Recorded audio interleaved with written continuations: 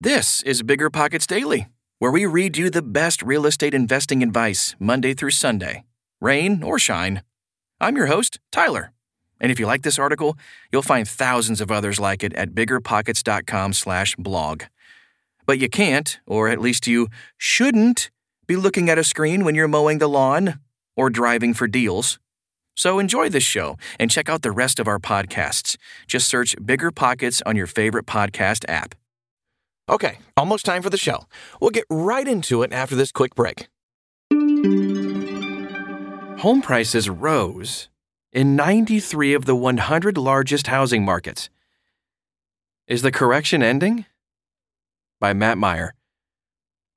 After 7 straight months of declining prices, the S&P Case-Shiller U.S. National Home Price Index increased in February, and March seems to be carrying the same upward momentum. The latest data from Black Knight finds that out of the 100 largest markets in the nation, 93 had price increases from February to March, up from 79 in January through February.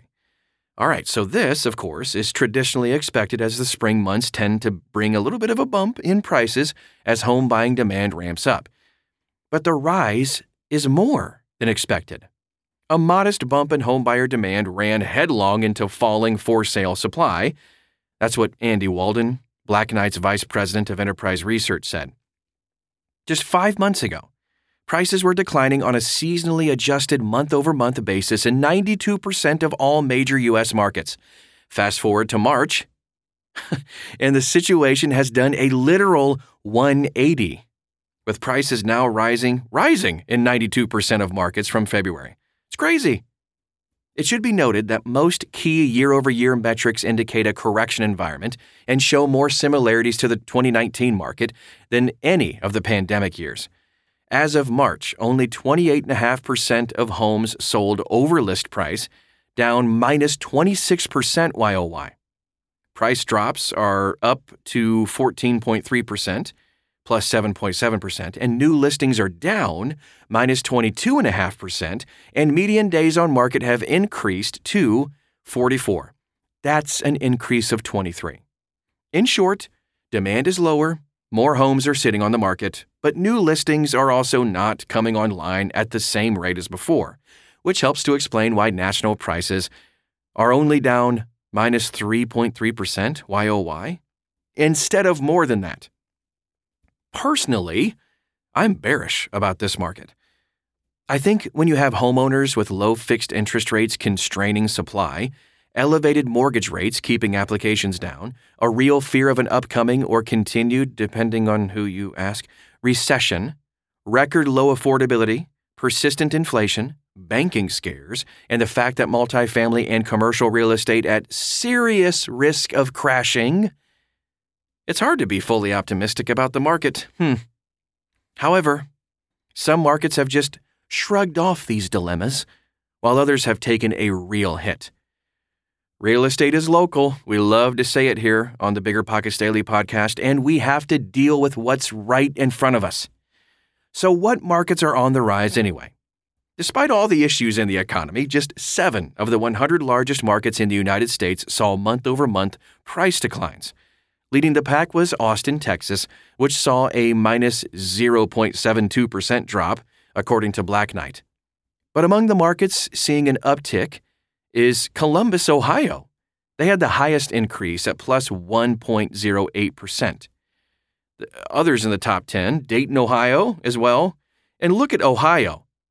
Youngstown, Cleveland, Cincinnati, Akron, and Toledo, all Ohio, in the top 10.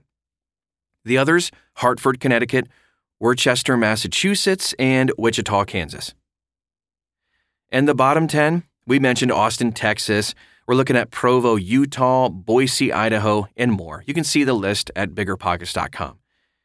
The biggest takeaway is that the superstar markets of the pandemic boom, largely Boise and Austin, are the ones getting hammered the most.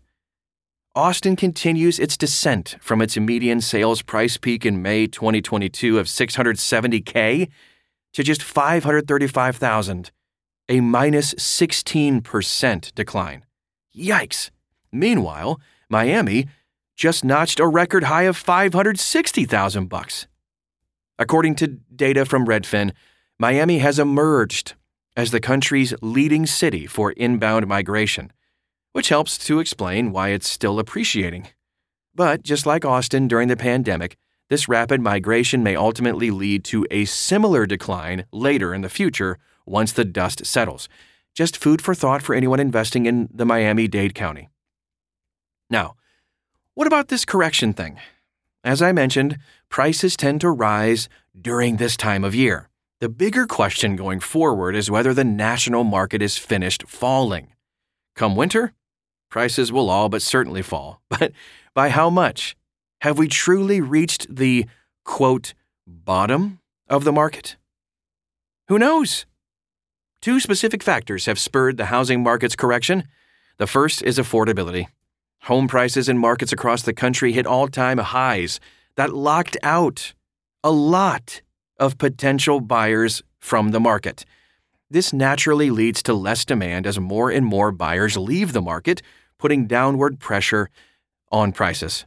Now, the second is the Federal Reserve's rate hike policy, which has produced 10 rate increases since March 2022 and has pushed the Fed funds rate to above 5%, which is a 16-year high. It's been well established that the Fed's inflation battle would harm real estate, that it was sort of the point. Prices got too high for everything, not just housing, and the Fed felt they needed to act, albeit too late. Now that the correction is in full swing, affordability, which has improved ever so slightly this year, is a positive trend that can begin to work against it. The Fed, on the other hand, is still kind of hard to predict. For now, it's reasonable to assume, and we all know what happens when you assume, right? That they will continue to jack up interest rates until they can quell inflation back down to a sustainable level. What's that level, you ask? Great question. Well, 2% has been the standard for a long time, but these days, the rumor's kind of like, 3 to 4%. The Fed hasn't said anything about changing its long-term or long-held target in public, but depending on how things go for the rest of this year, things might be a-changin', leaving even more uncertainty on the table. Let's wrap all this up. Overall, it's still too early to make a definitive or any definitive forecasts about where things are going.